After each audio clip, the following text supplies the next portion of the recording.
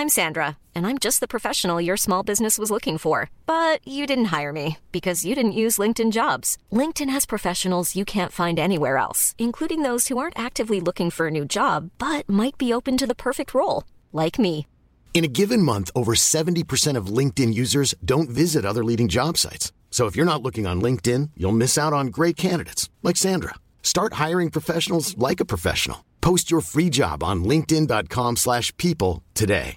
Mother's Day is around the corner. Find the perfect gift for the mom in your life with a stunning piece of jewelry from Blue Nile. From timeless pearls to dazzling gemstones, Blue Nile has something she'll adore. Need it fast? Most items can ship overnight. Plus, enjoy guaranteed free shipping and returns. Don't miss our special Mother's Day deals. Save big on the season's most beautiful trends. For a limited time, get up to 50% off by going to BlueNile.com.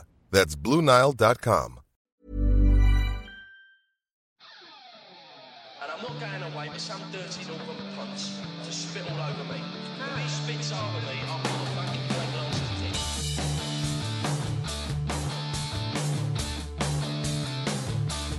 him. Ladies and gentlemen, broadcasting from beautiful South Bermondsey, this is Achtung Millwall.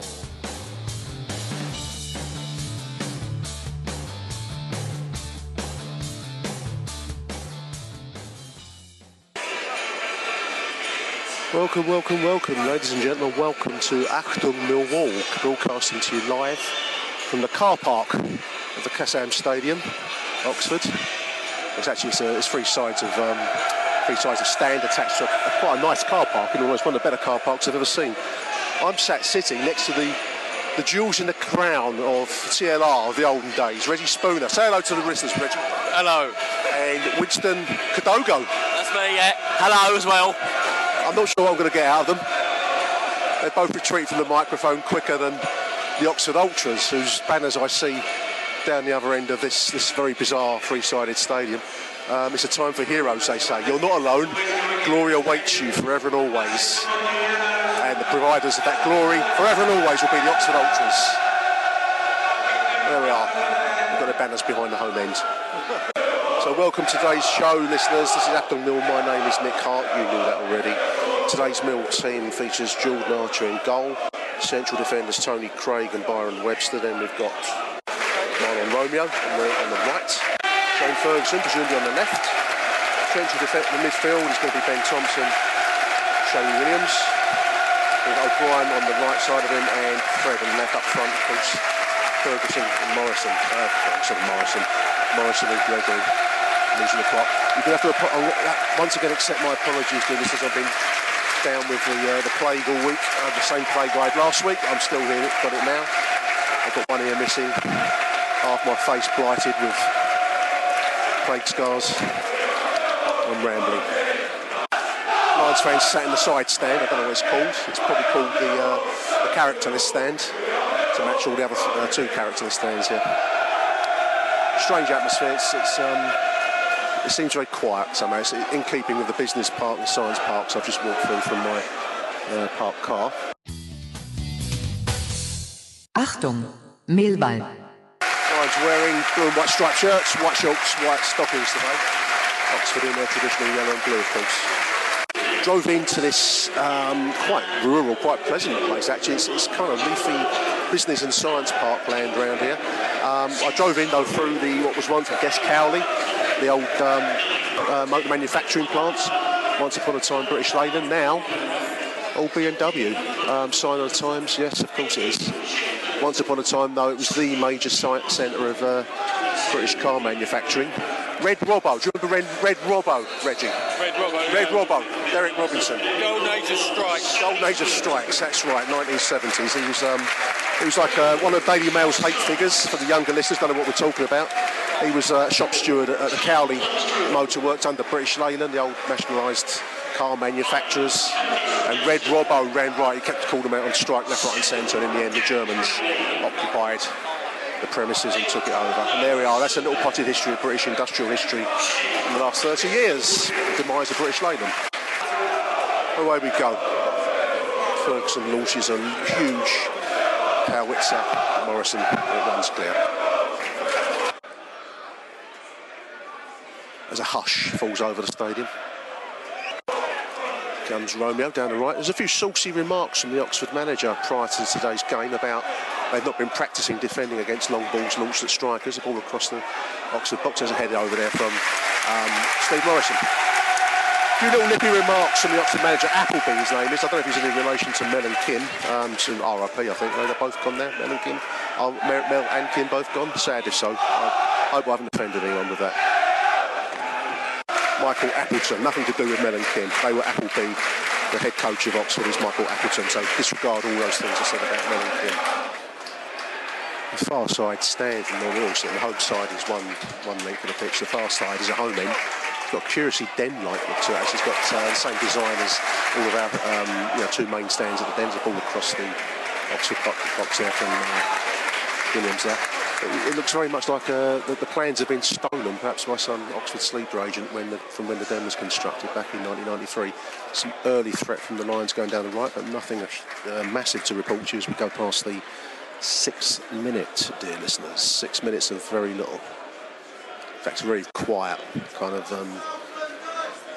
pastoral scene almost, one might say, with the trees going gold in the autumn, the beautiful parked cars and the wonderful vistas across the Hollywood Bowl and the Hollywood Bar and Diner to divert your attention from what has so far been a fairly quiet game. Nice work by Fred on the halfway line. I think twisting and turning, runs for. He's got Morrow on the inside of him. Trying to find a 1-2. Can Morrison get a shot away? He's got wide left his own Ryan across the middle of the penalty area. That's took deflection away in the 6.5 minute mark. That's probably Mill's best move so far from the inventiveness of Fred on the halfway line. There's the 8 on the right-hand side as they attack. So trying to string passes around across our middle of the penalty line. They've got a little bit of a chance to cross in from the right and the left as they attack. Nice work by the winger, the 10. He gets a chance to cross in. There's a 7 in front of goal. Deflected wide. Real opportunity there for Oxford on 11.5. It's 7 pivoted inside the penalty area, and that shot was deflected behind for a corner. A bit of sustained possession for Oxford's last few minutes, and finally they put it out with a misplaced pass after all that. Barcelona, they're not, but their style, like so many, is to hold possession and try and kill you with the ball forwards. That one went badly right, however. 15 minutes, Oxford on the attack again over on their left. Lions fans trying to get a little bit of spirit into the day's proceedings. It's a very quiet stadium, quite hard with one open ends, quite hard to get a full football field going, but Lions fans doing their best. Oxford keeping possession. They're starting to come into at least the past few minutes. That's going to go for a corner. It's the 16th when it goes past. Look, I don't know if I'm sounding slightly weird to you listeners. I've had a bug, as you probably know. I try not to make a big thing about it. I just broadcast it on 2 shows now. But it's kind of gone to my ear. It's made me slightly deaf in my right ear, which is an odd experience, let me tell you. It gives you a kind of a lopsided feeling for the world. I don't know if I'm sounding loud or stupid or insensible, or I don't know. I'm sounding his ball into the middle of that's going to be taken by Jordan Archer in 16 minutes. Long ball forward, he finds Lee Gregory in his stride. Here goes Gregory, 16 minutes into the box. Oh, just wide of the posts. Should have been a goal. Real opportunity on 16.5 from Lee Gregory. It was a classic breakout of defence, straight down the middle. Gregory took it in his stride, flipped it wide of the goalkeeper on the right-hand side of the goal. Must have gone wide of the post. Big chance missed there from Lee Gregory, 16. Another ambitious long-range shot from Morrison on the halfway line practically. That one was well wide. I think in Aussie rules it would have been a 1 point. Just trying to work out the dates on the home stands. 1893, presumably. Formation of Headington United. Headington United. And Robert Graham. 1949 we're a bit mystified with. Creation of the Federal Republic of Germany is all I can think of. I don't think that had anything to do with Oxford. Ben Thompson over to Romeo whilst we're waffling on the right hand side. Little 1-2 with Fred. 1953. Tim, 1953. Stan Matthews Cup final. It's 2004. 1953. We're doing all the dates. What was that? Stanley Matthews Cup final was what I think. I'll go for Southern League, I guess. Well, your birthday, mate, was it? 53, 61 and 62. I'll go for Southern League champ. 60 or Southern League champ. That's a good call. 68 coming in my league. 68 would be what? They came into the league? Or? Yeah, they took Accrington Stanley's place. Did they? Yeah, Accrington Stanley took theirs. 1984. Did they not win the League Cup one year around about there? 86. 86. 85, 84 third division, 85 second division. Right, there we are. 86, that's it. In 2010, presumably, is when they came back into the Football League. That's it. We're just missing out Ron Atkinson's use of the N-word on that. 2004. 2004 that was. No plaque for that one, unfortunately. As you can tell, 20 minutes gone, not a huge amount been happening in the game. Lions continue their bombardment style, whilst Oxford are trying to pass the ball a little bit more. Just looking at some of the Ultras banners down at the home end, You're Not Alone and Time for Heroes. Those are Bowie references. Heroes, obviously, that was being played before the game. You're Not Alone, though. Was that not the end of Rock and Roll Suicide? Oh, No Loves, You're Not Alone. Give Me Your Hands, your Hammersmith Odeon, all that kind of stuff. I don't know what that's got to do with Oxford. Forza United, that's the old Italian, the kind of ultra obsession for being Italian. Forza United, what no old tosh. Halfway through the first half, we'll win a free kick just inside their own half. We are obviously much more direct than Oxford. Oxford are trying to pass more. I think we've looked more dangerous going forwards. They have had a couple of moments going down the wings, but a couple of more shots on goal from the lines so far. Beautiful little side football. Freddie gets clattered to the outrage of the Mill fans over in the far right from where we're sitting. No yellow card there for the Oxford defender there. That was a beautiful flick pass there from Steve Morrison into the path of Fred. It's a curiously librarian style atmosphere in the ground. It really is quite hard to get any atmosphere going at all. Football hasn't exactly rewarded it, but at the same time it's very open. There's one end missing, as I've said. The corners are akin to the Den, but there's no kind of intensity like you get at Millwall. Maybe it's in keeping with the city's academic traditions, I don't know, but it does feel a little bit like Bodleian Library, which is probably a few miles away from here. This is on the kind of business park side of town, out in the leafy suburban areas of Oxford. 27 minutes gone, we're on the attack. Just thinking Oxford were once upon a time under the ownership of Robert Maxwell back in the 80s, long time. Also went on to own, he was a publishing magnate, wasn't he? Big, dyed hair, jet black, a bit larger than life was always the thing, the words used about him, but crooked, basically, I think was probably a better description. Went on to own Derby County, the Daily Mirror, and plundered their pension fund before being found floating in the waters of the Atlantic off of his yacht, with a financial investigation in hot pursuit of him. Charlatan, I think, is probably the best way, but he owned Oxford United at one point. Came up some harebrained scheme to combine Oxford and Reading into one club and call them the Thames Valley Royals, I seem to remember. Crooked to the core.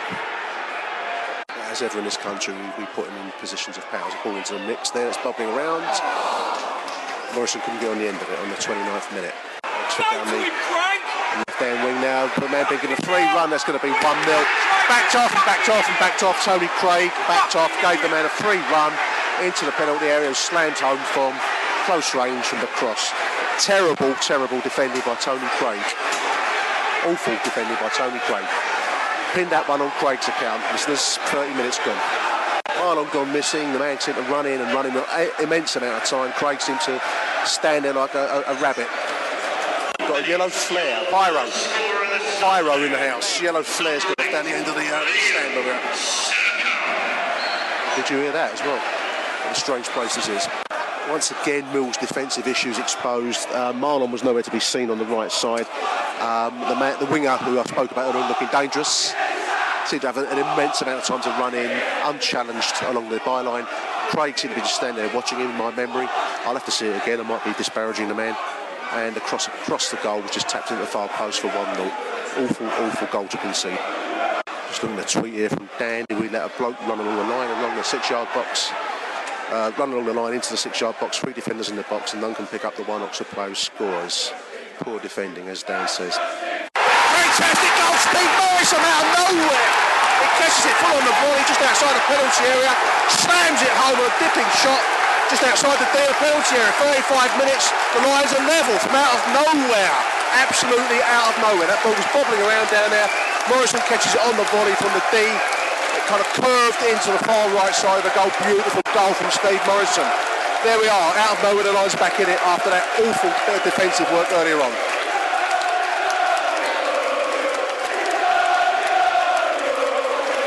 as ever, our most dangerous player, Steve Morrison, really is a player that we cannot do without. That was beautifully taken, absolutely beautifully executed volley from outside the penalty area. Wonderful to see. I'd like to see that one again on YouTube. I want to see the defensive awfulness that produced the first goal, but that was actually fantastic. A little bit of life now from the Lions fans. As we come down to the last few seconds of the first half, it's been probably even, I suppose. Oxford would probably regard themselves as having to try to play football in the conventional sense, whereas we obviously rely on our counter-attack, long ball out of defence. There is a half-time whistle, 1-1 at the break. The Lions not been bad, apart from that awful piece of defensive work to concede the free kick. If only it hadn't been for that, I would have said that was not a bad half of football from the Mill perspective. As it is, it took a beautiful goal by Steve Morrison, a volley, to bring us back evens, and we're going to break the half-time at 1 each. Achtung, Millwall. A few half-time tweets for you, dear listeners. They were backing off, they're running away from me. Anyway, what do I care? Mill halfway line says Appleton has set up with a very fluid forward line and we are struggling to keep our shape. Morrison's goal was my moment of the season so far, says the Mill halfway line. And he continues here, good movement going forwards. It's been good to see us pressing more, remain fragile at the back, don't we? Omar Ronayne says, can't complain going forwards, but the same old story defensively. We're not going to get anywhere with these defences. Lapses, says Omar. The away end had the perfect angle for that goal. Fucking amazing from Morris, says Dan. Grumpy Grimace says they're pretty even half. A soft goal to give away. More goals yet in this one, he sees. Mill trying to play at AOB looking like a lost lamb. Half-time report from Mark Litchfield says Harry Sercombe, was there not on the Goons or was it Seacombe? Opened the scoring for the U's, but Morrison Stunner levelled the scores. Harry Warren says that AOB, Aidan O'Brien, has been quiet so far. I've done more work for Millwall by being on CBL Magazine's Achtung Millwall show this season than AOB has done in the last 2 away games. And one here from Mark Litchfield. What a fucking goal, Steve Morrison, and 3 exclamation marks. Couldn't put it better myself. Meine Damen und Herren, Achtung, Millwall. A little light ripple of applause greet the Lions as they come out for the second half, dear listeners. Mark Litchfield reporting 934 Mill fans here in a crowd of 7,900. 944 to be exact. I think the capacity is about 12,000. Most of the stand is divided between, as a home section, there's like a cordon sanitaire, I think is the military term, between the home fans and the Mill fans in this side. So it's about 8,000 in there today. A bit of French there for you. Try and raise your standards, don't you?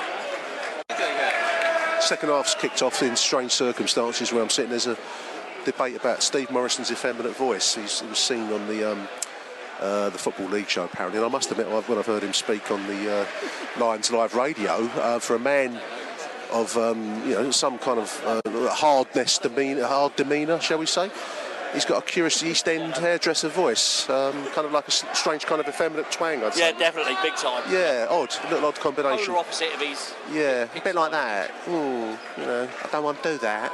That kind of voice. Anyway, as long as he keeps on scoring the goals, we don't care about that because this is the modern football world. We don't care about anyone's private life. Lovely little dink through from Morrison there, but the linesman in league with the devil gives it offside. All you referee followers out there. Roger East, I've never heard of Roger East. Roger East, yeah. Roger East. Yeah, that's it. He's a top Premier ref. He's a top Premier ref, I've never heard of him. Roger East, sorry, he is, yeah.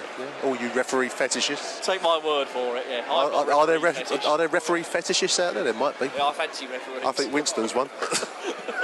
He has posters of referees on his bedroom wall. Yeah, that's it. Tap down the right hand side from the Oxford winger. That's across the box and Marlon heads it clear. 28 minutes. Here goes Romeo. Cuts in, he finds Morrison, can't control the ball, knocked in hard. This is Romeo, wins it back, lovely stuff. Across the box, it falls to O'Brien. 2-1! Aidan O'Brien from the left hand side, slams it home. Fantastic goal, well taken, Aidan O'Brien. 49 minutes, Lions lead it 2-1. While on Romeo's work down the right hand side, the creator, the instigator of that moment. Beautifully finished by Aidan O'Brien as well. Nicely stuff, nicely done. That's where O'Brien's good, isn't it? When he's got that. Aidan O'Brien's goal comes at a fortuitous moment. My mind was wandering onto Inspector Morse and the Oxfordshire countryside, and that's taken it away from that mildly boring subject. So 50 minutes. Midsummer Murders cast in this area as well, around here. Murder capital of Britain.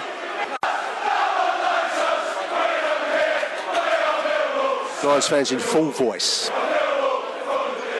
Lions fans scrutinised by a fair old police turnout today. There's two to my left with their truncheons are dangling, akin to sex toys, scrutinising the Lions fans further along the stand from me. I think where some of the chaps are located. Oxford corner, right hand side, 52 minutes. Here comes deep, that's headed wide. Free header, skim header, went some distance wide in the event. Got the videoing going from the policeman down there as well to my right. Not me, I hasten to add. We want that. Stolen video via the Metropolitan Police or Thames Valley Police. So it's an Oxford corner. Just I was looking at some chaps doing like a poor man's version of Jews Hill. On the other side of the car park, stood on top of like a raised flower bed of some sort. It's going to be a free kick, sorry, excuse me, on the right hand side to Oxford. 58 minutes on the clock. Chance for them to loft it in. This must be the only bit of the pitch they can see from that vantage point. The furthest end. It runs clear. Comes Fred, crossing the halfway line. Cuts inside, got 2 men on it, still go through. It's going to be a corner. Millwall corner. Nice little run from Fred. He had Gregory on the inside of him. 2 men in attention. Couldn't get the ball across to Gregory. It would have been a certain goal if he had, but as it is, he wins a corner. Nice work by Fred there. 59 minutes on the clock. In it comes. Curving round, the goalkeeper punches at it and it runs away to the 10 on the far side. Fantastic defensive work. Shoulders his man up, he gets a yellow flag from the linesman. Fantastic defensive work by Steve Morrison there, though, however. Nice work by O'Brien, brings it out from defence. Halfway, but it runs off for a nice little dribble and run there. Standing his ground from Aidan O'Brien. The ball into the mix there, that's headed away. Falls to Lee Gregg. That's a beautiful take and turn, puts Fred through on the left-hand side. What can Fred do? He's coming into shot on goal. Taken in the end quite easily enough. It was too tight an angle from Fred as the 64th minute approaches there. Goalkeeper took it quite comfortably in the event. There was an opportunity there for Fred to break through, probably further forwards, more inside he needed to be. Little substitution, Joe Martin coming in, Aidan O'Brien leading the game. 65. I didn't think O'Brien played that badly. I know that he has his critics out there. I thought he's done quite well. Beautifully taken goal to put us ahead. As it is, Joe Martin's going to come in. He's probably going to drop back further back into defence, pushing Shane Ferguson further forwards. Halfway through the second half, Lions still in the lead, 2-1. Oxford seem to be coming out a little bit more in their kind of passing and wing play style. We're still looking for the long ball. So far, so good. Police lines forming up outside the stadium. That's a detachment of the local horse regiment in town. Police in full right gear, awaiting the exit of the Millwall fans in 15 minutes' time at the moment, 75 minutes. Lions still lead it 2-1. It's been a very battle of the mediocre in the second half, for a large part, but the Lions are prevailing in that battle of mediocrity at the moment, Dean Isler. Comes Oxford down the left-hand side. They've looked dangerous when they've attacked us down the wings. A lot of balls flying back and forth across our penalty area, with no danger so far. This is bobbing around still. As the shot is scuffed, it's gone over the bar, onto the crossbar. Wow. Kind of a scuffed shot, hit the floor and went up and looped and hit the top of the crossbar. It's gone for a corner. It must have got a clattering off a Mill defender in there as well. 76 minutes. Big opportunity there for Oxford. Another Millwall change. Who's just coming in? Looks like Butcher's coming in. Butcher for Gregory. Looks like we're consolidating midfield. Shoring it up, I think is the expression. Shoring it up. Underpinning it. Marlon coming down the right as Mill attack. Little 1-2 with Steve Morrison. Nicely done. Marlon tries to take it in stride. Can't. Does keep it in. Brilliantly done. Flattered, I thought. No penalty there. And he almost ran it through on his own. Brilliant play by Marlon Romeo. Just too many bodies in front of him on 80 minutes. In fairness, Mill defending it well. Apart from that aberration in the first half, we've looked pretty solid as the half's gone along. This is Morrison. Got Fred on the inside of him. This is Ben Thompson on the edge of the penalty area. He cuts across. Will he try a shot? He will. It's over. Over the bar into the car park. And it hits a Renault Scenic and then bounces around on the roof of a couple of cars out there. That'll set a few car alarms off in that car park area. Oxford fans screaming for a handball from a right-sided cross. Hit Joe Martin. Corner's been given, but they're screaming for a handball. Can't tell you from this distance away. 83rd minute, another chance for Oxford to lob the ball into our box, into the danger zone. And it comes. That's flicked away by Steve Morrison. It's the shot's mistimed, shall we say. Just be generous. So it was mistimed. It's gone for a goal kick. I've got to say the Oxford Ultras have invested a lot in banner work. They've got a lot of banners going on at the back of their home end. What happens to the banners during the daytime? Do they stay there all week? Or are they put in the garage? What becomes of the lonely banner? Sounds like a song, doesn't it? Chopper hovering above the Qassam Stadium. Ali Qassam, of course, was a famous end-of-pier magician. He's kin to Tommy Cooper. And the stadium's been named in his honour. Ali Qassam. Yellow and blue helicopter, maybe it's club branding, hovering above the ground at the moment, ready for the departure of the Viking Halls. Beautiful back heel there by Steve Morrison. Frees Fred, he gets clattered. The referee don't give anything there. The 33 was all over him.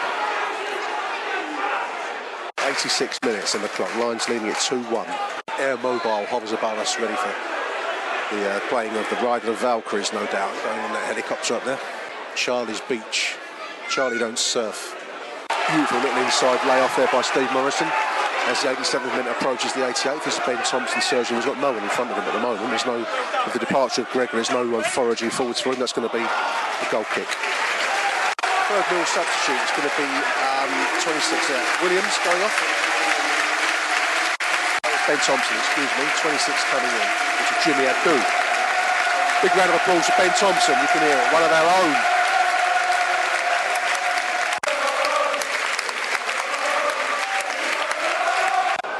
Oxford late in the game, Mill soaking up the pressure yet again, lots of possession. Oxford on the right hand side as we look, trying to work space. The cross comes in, that's taken in the event by Jordan Archer. A lot of Oxford possession second half. Look, Mill have absorbed a lot of pressure after going that goal ahead. I think we played quite well in all things considered in the second half. Oxford have lacked the killer punch in front of goal for all that possession. At the moment, Mill are on the attack. I'll stay with this while I'm talking. Ball over the top, he tries to find Fred, it bounces. Can Fred win anything here? He's been held. Linesman's given it the other way. Free kick for Oxford. Fred's played well for me today. Morrison up front, of course. We know what we're going to get with Morrison. I think Marlon has also done well down the right side. Thompson's played well. I think I'll pick out Morrison as my man of the match for his general contribution. But mentions for Fred today as well. And Williams as well, also done his bit. It's been a decent overall Mill performance. I just can't shift my mind off that first goal, which was an aberration as I described it, but we've got to look at the positives. Got to focus on the positives. Into the box, free header on goal there in front of Archer, who took it straight into his arms. That was an opportunity for Oxford. Right-sided cross headed straight at Jordan Archer in the event. Mill catch a break there. Fred Dunwell to win a free kick there as we come into the last minute of injury time. I think I might make him my man of the match, actually. Morrison gets it a lot. I'm going to make Fred my man of the match today. That was a real committed effort there for him to win that free kick late in the game. His ball's forward now, finds Morrison, runs it into the corner again. Got two men in attendance.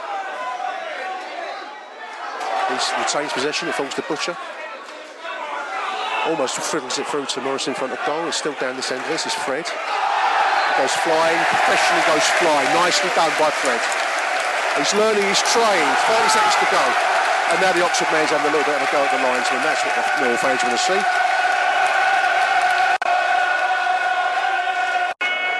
Mill free kick from the right side.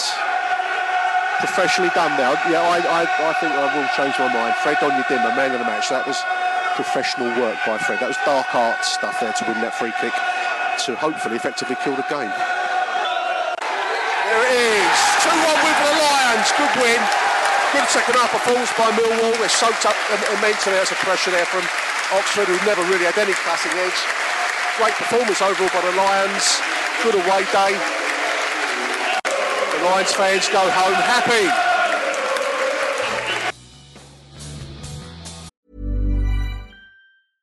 How would you like to look 5 years younger? In a clinical study, people that had volume added with Juvederm Voluma XC in the cheeks perceived themselves as looking 5 years younger at 6 months after treatment. Look younger, feel like you. Add volume for lift and contour in the cheeks with Juvederm Voluma XC. Reverse signs of aging by adding volume to smooth laugh lines with Juvederm Volure XC. For important safety information and to find a licensed specialist, visit Juvederm.com. That's JUVEDERM.com. Not for people with severe allergic reactions, allergies to lidocaine, or the proteins used in Juvederm. Common side effects include injection site redness, swelling, pain, tenderness, firmness, lumps, bumps, bruising, discoloration, or itching. There's a risk of unintentional injection into a blood vessel, which can cause vision abnormalities, blindness, stroke, temporary scabs, or scarring. Talk to a licensed specialist to find out if it's right for you.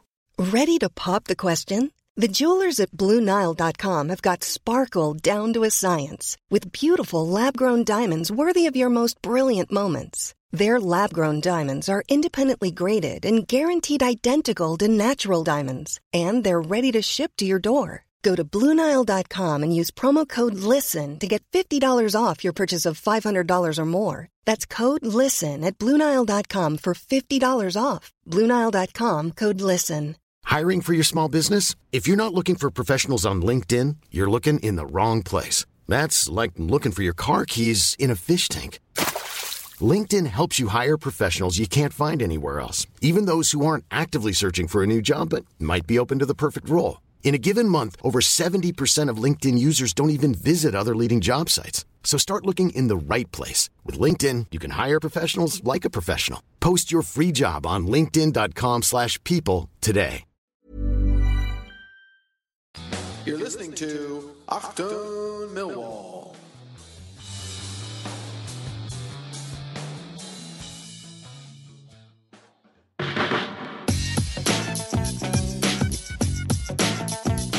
Are you tired of having no voice at Millwall?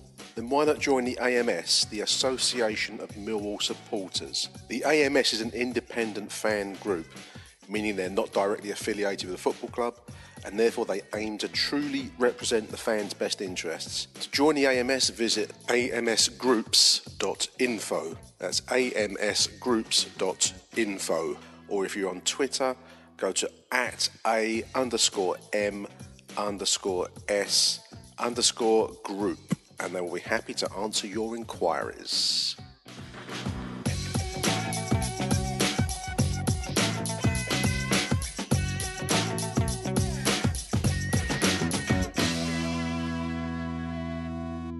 Huge welcome onto the show to Mark Litchfield. Welcome back, Mark. Been a little while, mate.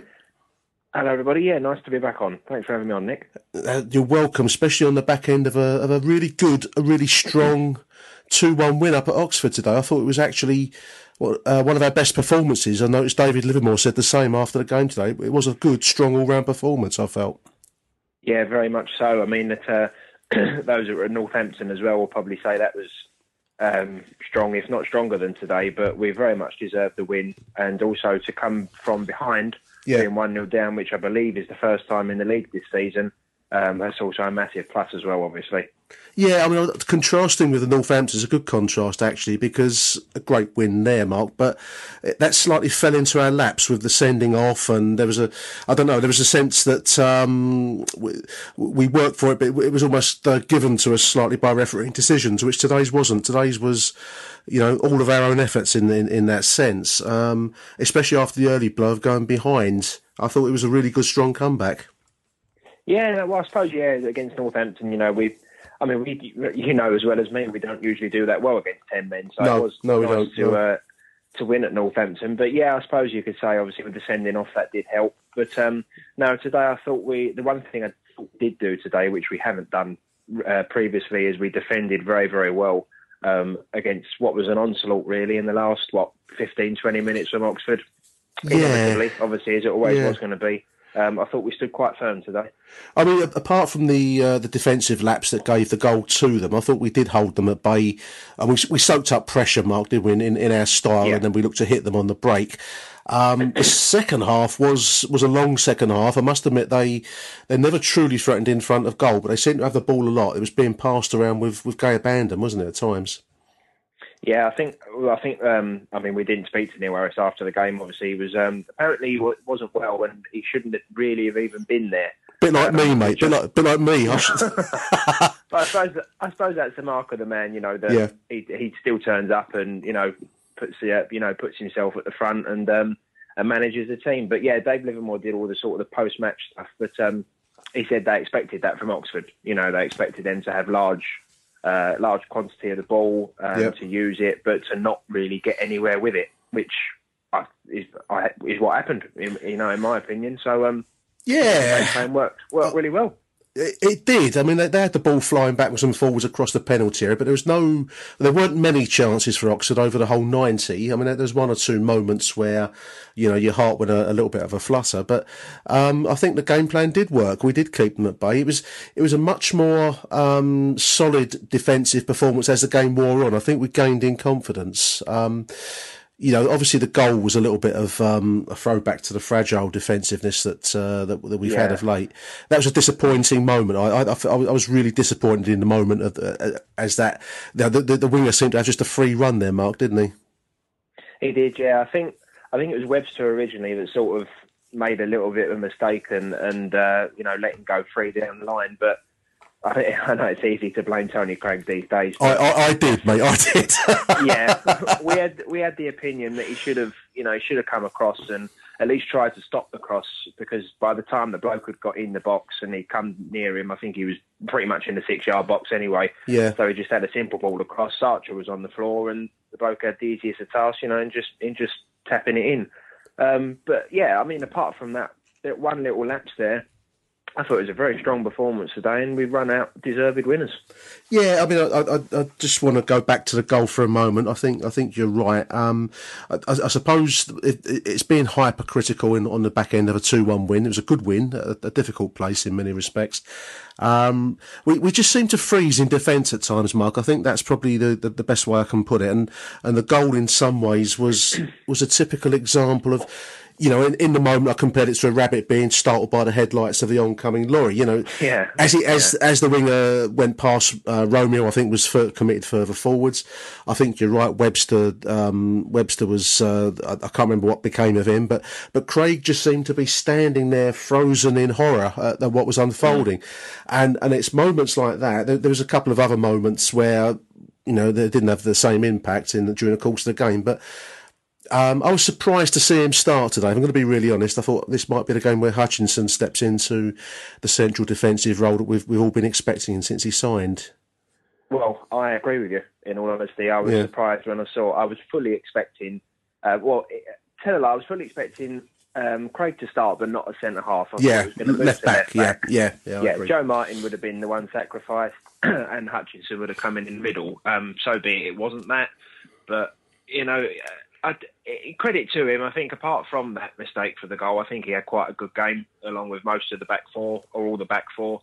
But as I say, it's very easy to blame Craig these days, as people know. But he should have done better for the goal. He should have done better. Yeah, I think I agree with it. I suppose the logic against that move of bringing Hutchinson in, pushing Tony Craig out to the left back, and presumably that sends, Shane Ferguson further forwards, is that there's no space then for Aidan O'Brien.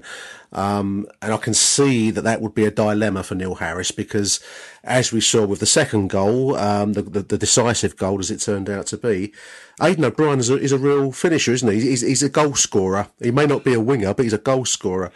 And I thought that was a well executed, decisive goal to put us in front there. Yeah, I mean, O'Brien frustrates me. I'm sure he does with a lot of other people as well. Yeah. The talent's there. You can see the talent's there. It was there last season, and it's been there at times this season. But at times, it just doesn't seem to happen with him. Whether that's a lack of effort or just being out of form, I don't know. But today, he was on form again. And when he's on form, along with Gregory and Morrison, it's like having a third striker on the pitch. Yeah, there it is. And and he scored the winning goal. So in the end, he's done his job. He's what he's there to do. I suppose it's trying to find space within a format that doesn't necessarily suit certain players. I mean, Aidan O'Brien is not a winger. I think he is a striker, but there's no space for him. Clearly, with Steve Morrison, who played brilliantly well today, I felt. And what a goal! What an equalising goal that was, Mark, wasn't it? That came out of the clear blue sky. I didn't see that coming in the moment at all, but a beautifully executed volley to put it to 1-1. Well, we said today that he's been trying it, and he's been trying. I think there was one. I think it was Northampton. It landed just on the roof of the net, and he tried it against Oldham. I think on the opening day as well. He had another go today. Just went over. Yep. And he's just had a go sort of every other game, and we've always been saying it's going to come off once, it's going to come off, and luckily it did today. But what a strike! And I was literally opposite where Millwall fans were up in the press box, but I could feel I could hear the roar without a doubt from opposite, but I could feel the relief, let's say, of that goal going in as well. Obviously, straight away after they'd scored, so it was a perfect time to do it. I mean, to score a goal like that at any time is a good time. It's fantastic. To do it straight after, hit straight back was, perfect timing and a perfect goal. Brilliant. I mean, it raised spirits, collectively on the pitch and off the pitch. When Oxford went that goal ahead in the circumstances that they got it, I think there was a few heads that could possibly have dropped if that hadn't have happened. So that's Morrison's beauty, isn't it? He's ambitious. He tries things. He will have a go from the halfway line. He'll do the unorthodox. It's a quality to his game that's really developed as he's in his latter years. It's quite interesting to watch it, Mark, isn't it?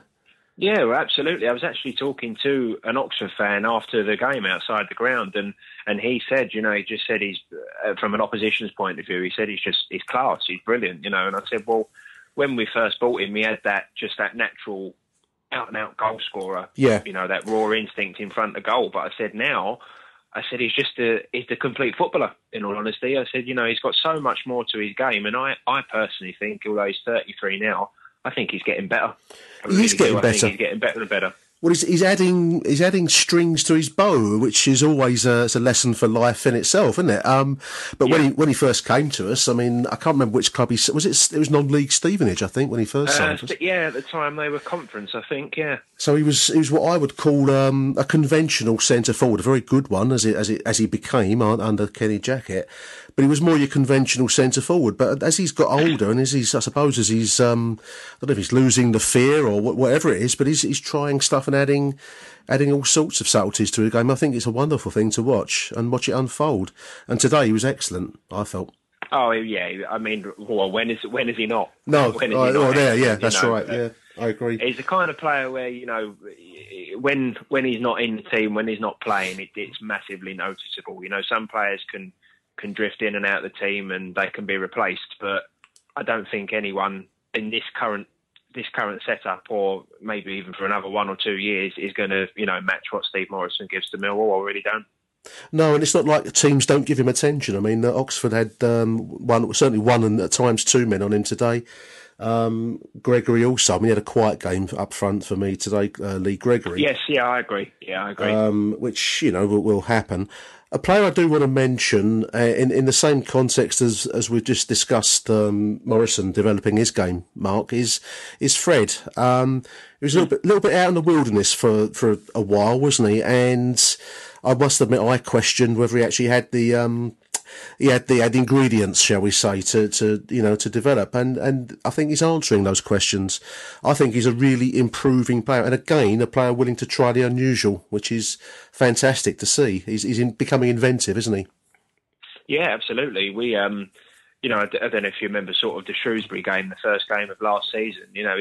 On that day, he looked like Ronaldo and Messi rolled into one. He was taking on all comers, and we thought, oh, blimey, here we go. We've got someone. We've got something. This season. Yeah, absolutely. But after sort of 3 or 4 games of the season, he, as you said, he sort of just faded away, into the wilderness. No one sort of remembered him really, and I thought, oh, well, that's it.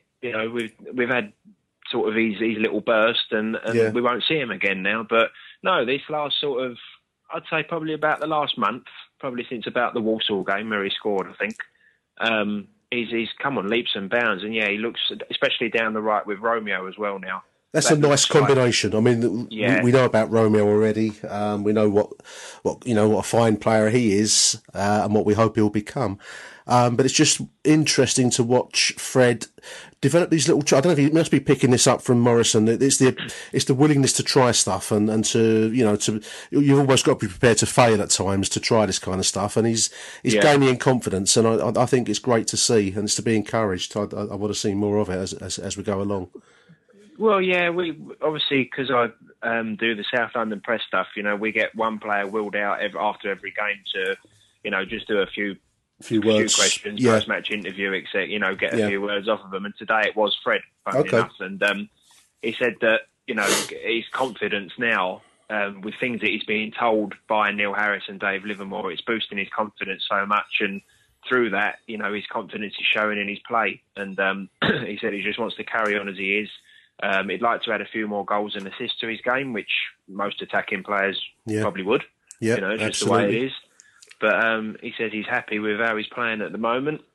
I asked him, obviously, do you prefer, because he's played up front at times this season, he's been on the right at times, and so on and so on. He said, as long as I'm playing, I don't really care.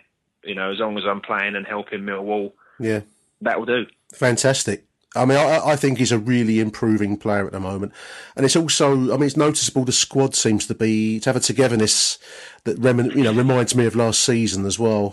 It's starting to rebuild a little bit. We had that poor run. We know where that took us. But that seems to be a thing of the past. We do seem to have turned a corner now. Do you agree, Mark? Yeah, hopefully so. Millwall always do it. They have one absolute stinker of a period where, we'll lose games that we shouldn't lose. We just lose stupid points. Yeah. And ultimately, it cost us last season. It cost us automatic promotion. Whether that will happen this year, we'll only know sort of end of April, beginning of May. But we look more of in all honesty, I don't think throughout them defeats we looked terrible, but we are playing a lot better now, and it's showing in the results. And even the Bolton game, I think we played quite well. And I think on another day, we probably would have won that game quite easily. But that's just the way it goes. We're an adrenaline club, Mark, aren't we? We're either on the roller coaster or we're nowhere. It's the only way we can function. And when the adrenaline kicks in, and when the crowd and the team start to pull together, you get the likes of Ben Thompson that start to get the fire in the belly, and now we're seeing Fred, and we're seeing the senior players as well. That's when Mill takes hold, and that's when we become twice the team that we are. That when we're under, suffering with the kind of depression, so to speak, that we had recently. It's a strange process to watch. Yeah, another player I must mention, actually, I think deserves a mention, is Sean Williams. I think this season, I think he's been, I think we all know Sean Williams is a quality footballer when he wants to be. Yep. But it just didn't happen last season, sort of the second half of last season. It just, I couldn't tell you why that was, but it just didn't happen. But I think this season, I think he deserves to be up there, with the Steve Morrisons and the Freds and whatever so far. I think he's providing, he's sort of the linchpin in the team. It makes things tick, So I think he deserves a mention as well. Yeah, no, he's improved a lot from last season. He has a kind of his worst. He's got like a languid style about him where it looks like he don't care, but I think he does care, but it just doesn't show. But this season you can't say that about him. I think his work rate has improved. Today he was fantastic in midfield, and we know about his passing. He's the one player in the team that can pick his pass and weight it correctly, and that's a real attribute. So I make you right. Who would you pick out as your man of the match today for you, Mark? I think there was a choice of a few, to be honest. Yeah, I think, Fred and Romeo down the right, they linked up well together, but as individuals, they played well as well. I think Williams had a good game. I think Morrison was outstanding. If I had to pick one, I think I'd probably say Fred, because I think he was involved in a lot of our play. He contributed in a way towards the 2 goals, but I think you could choose from 5 or 6 today, I'd say. But if you had to ask for one, I'd probably go Fred. I think I'd agree with that. I chose Fred in my piece earlier on. I started off with Morrison for obvious reasons, and then I decided to change my mind and went for Fred because I just admire a player that can kind of take hold of the situation and almost reinvent himself, and that's what I'm seeing with Fred at the moment. So absolutely, I take my hat off to that. Good performance today by the whole team. I think you're right. I think there was half a dozen choices really, but the usual suspects up front. But Fred, I think for me, was the standout today. And also want to mention Ben Thompson, who put himself around quite nicely in midfield. He produces an energy and a vibe in that midfield that when it's not there, it's missed, isn't it? Oh, absolutely, yeah. You know, when does Ben Thompson not put in 100%? You know, but today, I'd say he's another one you could have mentioned. It was just a good team performance. You know, it was one of them performances where when you go away from home, it's what you want to see. You know, backs were to the wall a little bit, especially in the second half. But the team stood firm and they put in a good team performance. And as I said, you know, grabbed the deserved win. It's strange the changes of atmosphere, Mark, because I mean I'm just looking at the league table as we close out. We are 3 points off of the 6th spot, the playoff spot now. Yeah. And we're looking upwards. We're actually only 5 points off of relegation still, but we're not looking downwards anymore, are we? It's a change in attitude. Suddenly the team is looking up and in the right direction, and the kind of moments where we were looking at the bottom of the table now suddenly nowhere in sight.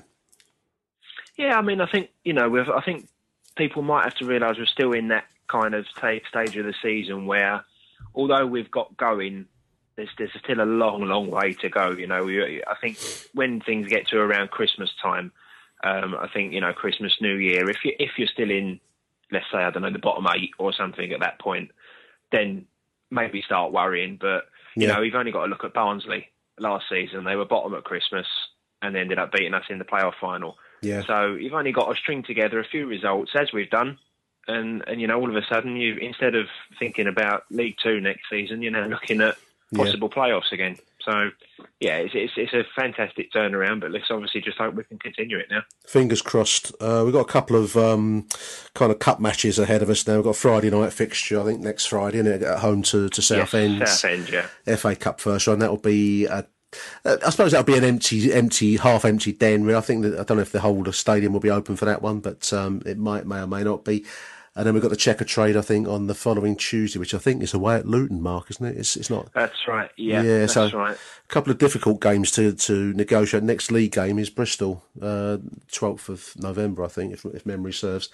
So a little bit of a break from league action for the moment, with two empty but difficult games to get through. I mean, I suppose you wouldn't put much emphasis on Checker Trade, but the FA Cup would be a nice one to get through, wouldn't it? A cup run would certainly give a buzz to the club. Yeah, well, I mean, I don't know about you or anyone else, but to me, the FA Cup, bar the league, is the be all and end all. Absolutely. I want us to progress as far as possible in the FA Cup. And all right, it's not the greatest of draws, Southend at home, but it's a chance, I suppose, to get through to round 2, and it's progress, a chance to maybe get a little bit of revenge on them, for that awful league defeat a few weeks ago. It won't be the greatest of games, atmospheres, attendances probably, but when we made the FA Cup final, we started against Walsall at home in round 3, and that was a low-key atmosphere, and look where we ended up. So, if you want to get far in these competitions, you've got to win these types of games. I'm admiring your positivity, Mark. Well done, mate. Good stuff. Thanks for coming on the show, Mark. Appreciate your time tonight, mate. Appreciate it. No problem, mate. Thanks for having me on. Hopefully, we'll catch up soon. Achtung, Mehlball.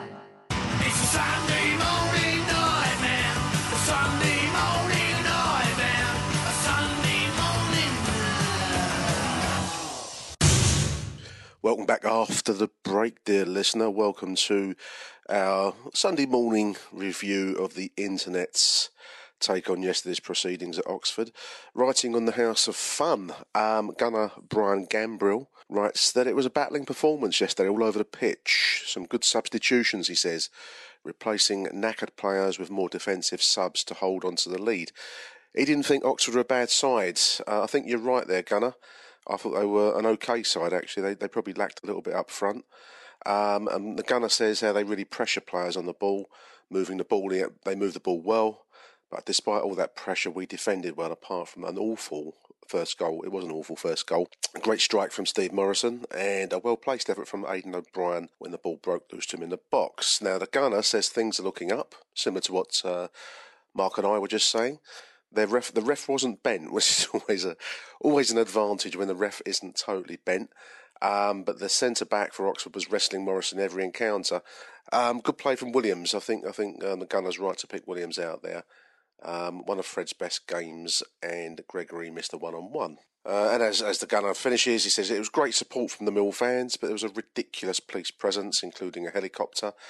He had a nice day out and got free parking next to the ground. I didn't use the car park. I parked in a space just a little bit down the road. I'd heard horror stories from last season of it taking an hour to get out the car park. Within the ground, there's pictures on the internet of the catering in the away stand, caged, akin to something you might get at Alcatraz or somewhere like that. Apparently there were incidents last season. I don't know about those incidents. I'm not sure I totally believe them. But Oxford went into full metal jacket mode yesterday and had the catering kiosks caged with just a raised hatch where your food comes out, as you get in Alcatraz or Rikers Island or some such. Typical Millwall away day in that sense. Stefan Meinerhofer on Twitter says that was a terrific 3 points yesterday, especially coming from 1-0 down. He wonders if Michael Appleton sneering at Harris's direct style fired up the lines. Could be, Stefan. Omar O'Neill can't complain going forwards for Millwall, but it's the same old story defensively. No, we're not going to get anywhere with these lapses in defence, says Omar. Back to the House of Fun, and we've got Firewall, who was a guest on the show a few weeks back. Steve Morrison's arrow drive from the left side to the penalty area hit the top corner of the opposite side of the goal. This strike seemed to Firewall to be almost out of annoyance with us just going behind. And he brings a real attitude. He leads the team more than anyone else on the pitch. Arrogance, determination, and just a fuck-offness, as Firewall puts it. Just sheer fuck-offness. Great expression. He describes it as an I ain't having it part of his game, and he assumes it's part of his personality. I think it is. Steve does have a certain streak within him. And as Firewall says rightly, he is Millwall through and through. And in other news, midweek we had another article published on the Guardian website by our friend in the media, Barney Ronay, sports journalist, I think senior sports journalist on the Guardian, so a major journalist, regarding the ongoing scandal, let's use the word scandal, that is the Lewisham Council's association with Renewal, the regeneration company, trying to revamp South Bermondsey at the expense of Millwall Football Club and its land, of course. Now, Barney reports that he's got his hands on a Freedom of Information obtained document from Lewisham. They've dragged it out 2.5 years to actually releasing this information. It's a PricewaterhouseCoopers report, an accountant's report on the project itself, and the idea of it having to have due diligence, which for those that don't know what the fuck I'm talking about, is where any major project takes place, any major event of a public nature, there must be some research done by the public body, in this case Lewisham Council, into the company that wants to use public powers in our situation to its own advantage. There must be some due diligence, there must be some background checking and research into who they are, their motivations, and what the fuck they're up to. Now, what do you know? There's not an awful lot of information in this PwC report, PricewaterhouseCoopers report. And as I say, surprise, surprise, Barney refers to a lack of clarity regarding the access that Lewisham have had to the management and ownership of the Renewal Company. The report rates it closer to none than good. Large chunks of this report is what they call redacted, where it's actually blacked out. Anyone who's ever seen a report of this kind where it's been redacted is where you have anything that they deem is commercially sensitive, in other words, giving away information that might have a financial impact on them. They don't have to give you that. They can black that out. They can redact it. But despite redactions, despite large chunks of the report being blacked out, there's enough information in there to show that it's been pretty poorly, the due diligence, as you might put it, has been poorly done. As Barney points out in his report, it's a great report. It's on the Guardian's website. You can access it from the CBL magazine Twitter feed, and he asked the question why Lewisham Council are so intent on selling Millwall's leased land, our car park area, to these particular offshore developers, these mysterious offshore developers. And as he puts it himself, that remains a mystery. That's the $64,000 question. The council says it has received greater clarity on renewals working through subsequent drafts of the report. So it says, do we believe that? Well, I think you should not trust anyone to do with the Lewisham cabinet. They all seem like charlatans. I wouldn't trust any of them as far as I could throw them, to be absolutely blunt. One interesting new name to throw into the mix. We've obviously all been bombarding the various councillors on the committee with our thoughts and our suggestions. But a new name to throw into the mix here is Lewisham's chief executive Barry Quirk, who was also a chief exec when Mushtaq Malik, the owner of or the lead name of Renewal, shall we say, Quirk and Malik were on Lewisham Council in the 1990s. This thing is massively intertwined. Everyone seems to know everyone. It's incestuous to kind of hillbilly country levels. The council says that their chief executive, Barry Quirk, the council says our chief executive has no professional connection and no shared interests with Mushtaq Malik since he left the council in 1995. He just happens to pop up on a major multi-million, billion-pound scheme under the same local authority as Barry Quirk, with whom he worked in 1995, but absolutely no connection. Meine Damen und Herren, Achtung, Millwall. We do have some friends within the council, and I want to particularly name-check Councillor Alan Hall, who's quoted in Barney's report as saying that Millwall are not being included in the plans. They are a famous, thriving sporting institution in the area for over 100 years. Up until recently, Lewisham have worked closely with Millwall, and now that important relationship is being badly undermined by a spectacular mishandling of the whole project. I want to thank Alan Hall. He's one of our friends. He's on the Public Scrutiny Committee, done a lot of fantastic work in Millwall's and the club's favour. So, well done, Alan. We see who our friends are. We see who aren't. And finally, I went online this week at last to give a little bit of an update about the fate of CBL magazine. I left my heart at Coldblow Lane magazine. As many of you listeners may or may not, you might not be readers, you might not give a shit, I don't know. But we haven't done an edition this season. I will be quite honest, I've struggled to get it going this season. Our last one would have been number 22, which was published towards the end of last season. So I went online just to say that probably I'm probably going to call it quits for the magazine, certainly for this season. Next season, I don't know. I probably not, if I'm going to be absolutely frank with you. The reasons behind it are not football related, although we've not had a great season.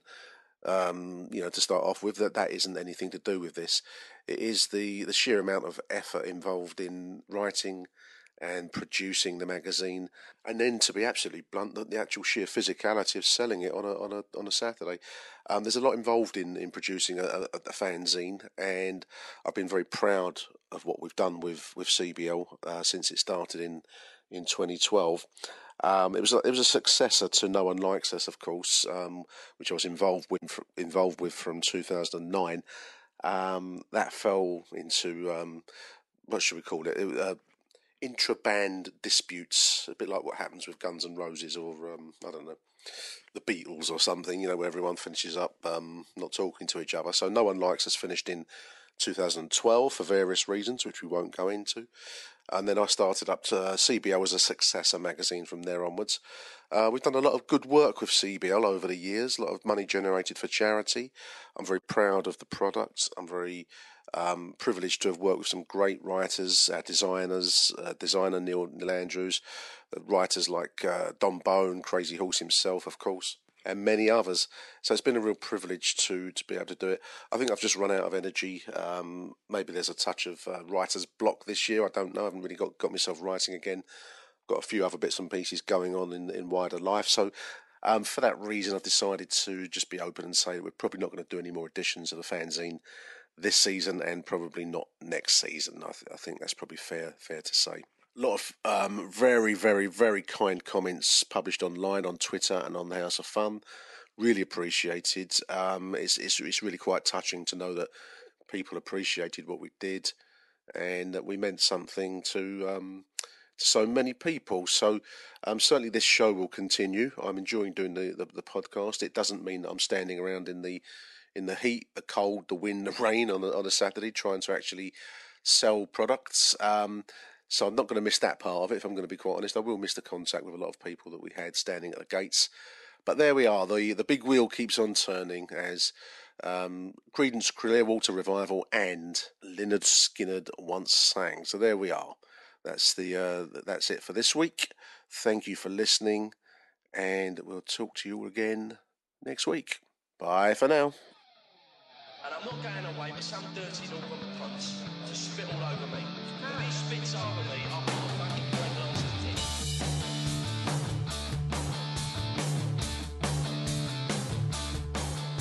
You've been listening to Achtung Millwall, the CBL Magazine podcast. That's the Millwall news this week, and we are out of here.